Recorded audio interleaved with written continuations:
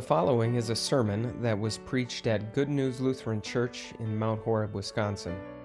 It was preached on Sunday, September 10th, 2023, on the basis of Matthew 18, verses 15 through 20. For more information or to view our entire sermon library, visit goodnewslc.org. Thank you for listening. So if it was the middle of the night, and if you were sound asleep, and if out in your driveway someone was busy breaking into your car, and if your next-door neighbor just so happened to be awake at that late hour, and if they happened to see everything that was going on, would you want them to call you? Would you want them to somehow alert you to what was happening so that you could try to do something about it? Seems to go without saying, doesn't it? So let me ask this. If it was the middle of the night, and if your next-door neighbor was sound asleep, and if out in their driveway someone was breaking into their car, and if you just so happened to be awake and happened to see everything that was going on, and if you didn't call them, if you didn't alert them to what was happening so that they could try and do something about it, what would that say about the way you view yourself and the way you view them? Here's why I'm asking that question. We're in the middle of this worship series that's entitled The Kind of Church That Jesus Wants. And I suppose you could say that as important as it is to try and describe the kind of church that Jesus wants, it is just as important to maybe talk a little bit about the kind of church that Jesus doesn't want. And I think if you were to ask people, if you were to take some sort of poll of both Christians and non-Christians, if you ask them to describe the kind of church that Jesus wouldn't want, there would be a word that would rise to the top of the list very quickly. People would say that Jesus doesn't want a church that is judgmental. And I think Jesus would agree with that statement. In fact, when Jesus talks about people being judgmental and about what makes it so bad, he talks about how what makes being judgmental so bad is that it indicates that someone thinks that they are better than or morally superior to someone else. When someone is acting in a way that is judgmental, we might even say that they are getting all high and mighty, that they are acting in a way that is holier than thou. We might ask them, what makes them think that they are so much better than us? And without a doubt, a church full of people who would feel that way is exactly the kind of church that Jesus doesn't want. But here's the problem. What Jesus talks about in the verses that are in front of us today, what he tells Christians they ought to be doing, are the very types of things that a lot of people would describe as being judgmental. Talking to someone about their sin, calling them to repentance over that sin, warning them about the consequences if they do not. The very things that Jesus says Christians ought to be doing are the types of things a lot of people think Christians ought not to be doing. And yet, as we look at these verses from Matthew 18 in front of us this morning, we're going to see that what Jesus wants Christians to do does not in any way indicate that they think that they are better than other people. In fact, just the opposite is true. And so what that means is that not only should we be doing these things as Christians, it means that all of us as Christians should want other people to be doing these very same things for us. As we look at Jesus' words in Matthew chapter 18, we're going to hear him describe what life is like within a church where no one thinks that they are greater than anyone else. Now, how do we know that that's what Jesus is describing in these verses? Well, the thing that started this whole conversation that's found in Matthew chapter 18 is a question that Jesus' disciples asked him. Perhaps the most toxic question members of Jesus' church could possibly ask. They asked, who then is the greatest in the kingdom of heaven? So Jesus' disciples thought that within Jesus' church, certain people were greater than other people, and they wanted to know how they could be the greatest of all.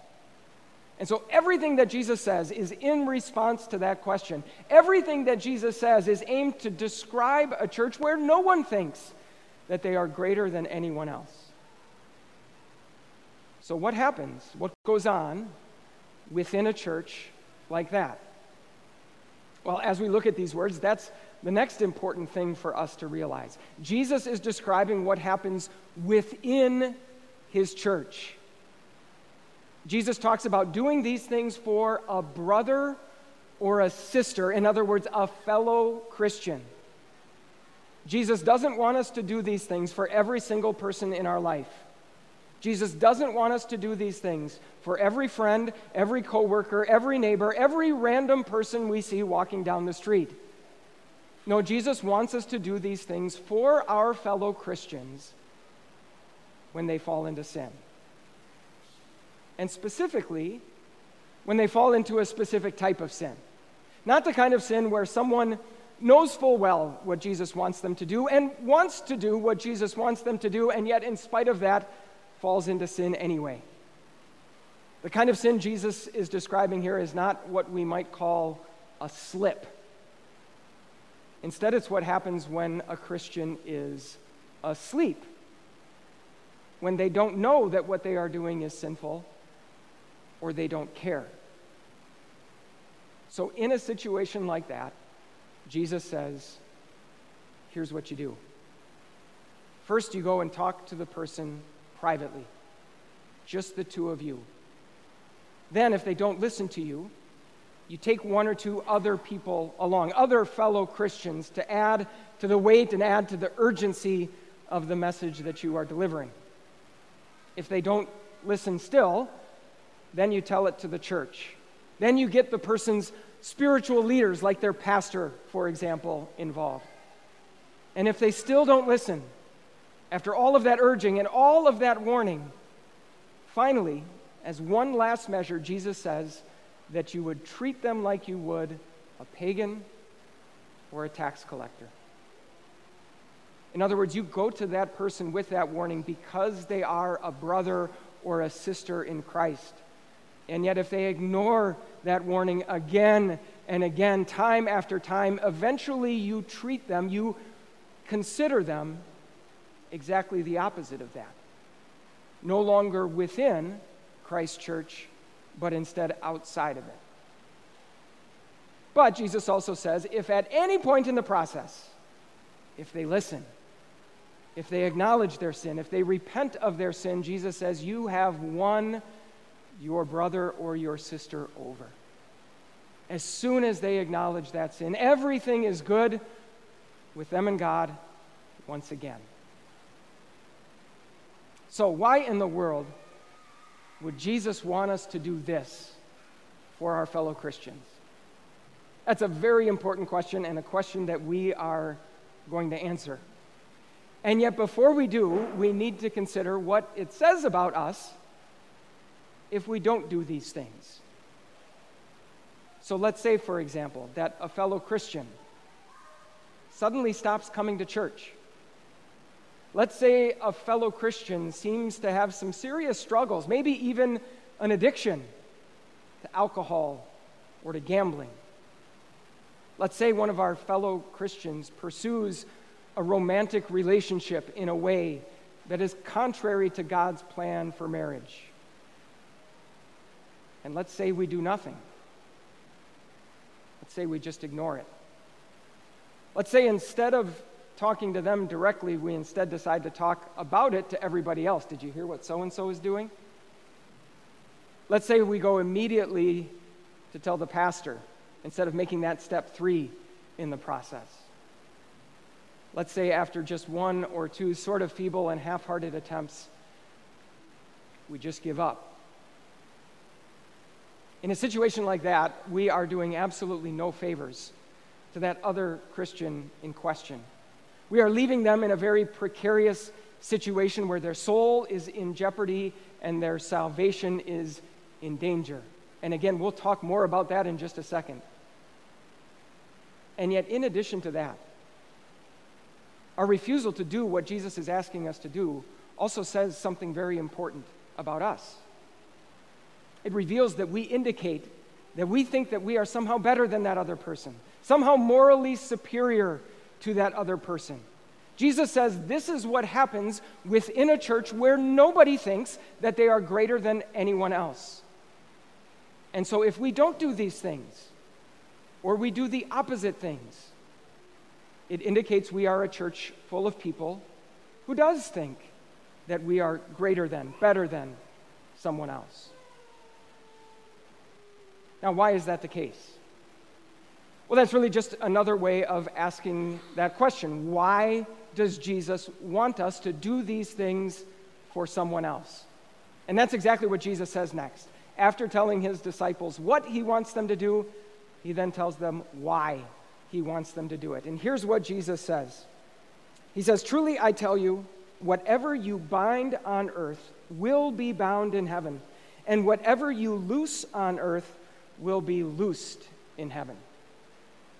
Now, if we were reading these verses directly out of our English translation of the Bible, we would notice a little footnote in the middle of these verses that would take us down to a note at the bottom of the page that would suggest an alternate translation for Jesus' words. In fact, a better translation of Jesus' words. More literally, Jesus is saying to his disciples, whatever you bind on earth, it will have already been bound in heaven. And whatever you loose on earth, it will have already been loosed in heaven. In other words, Jesus isn't saying that we Christians here on earth say something on earth and then it magically becomes true in heaven. Instead, he's saying just the opposite, that something is already true in heaven, and so naturally we also want to say it here on earth. So, starting with what Jesus says first, whatever you bind.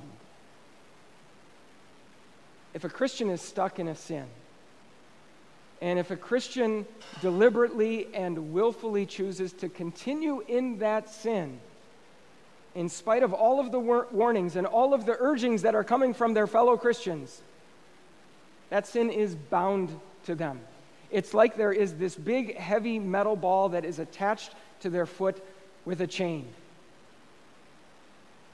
If they want to live in that sin here on earth, they can't just shake free of that sin before God. That sin is bound to them, and they are guilty before God because of it.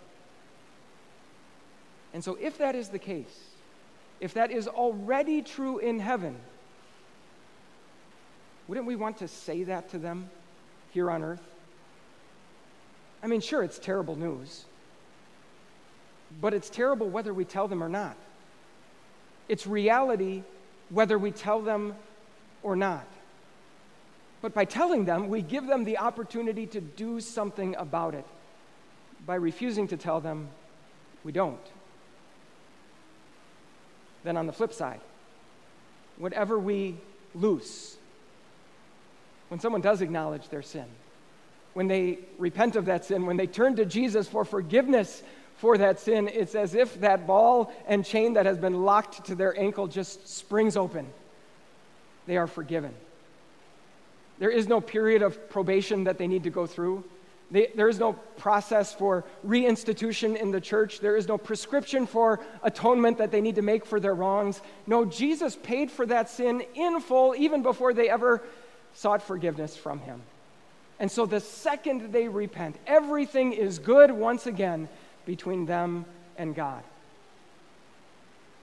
And so if that is already true in heaven, wouldn't we want to tell them that here on earth? Wouldn't we want to assure them of their forgiveness? Wouldn't we want to keep them from wondering whether they had really been forgiven?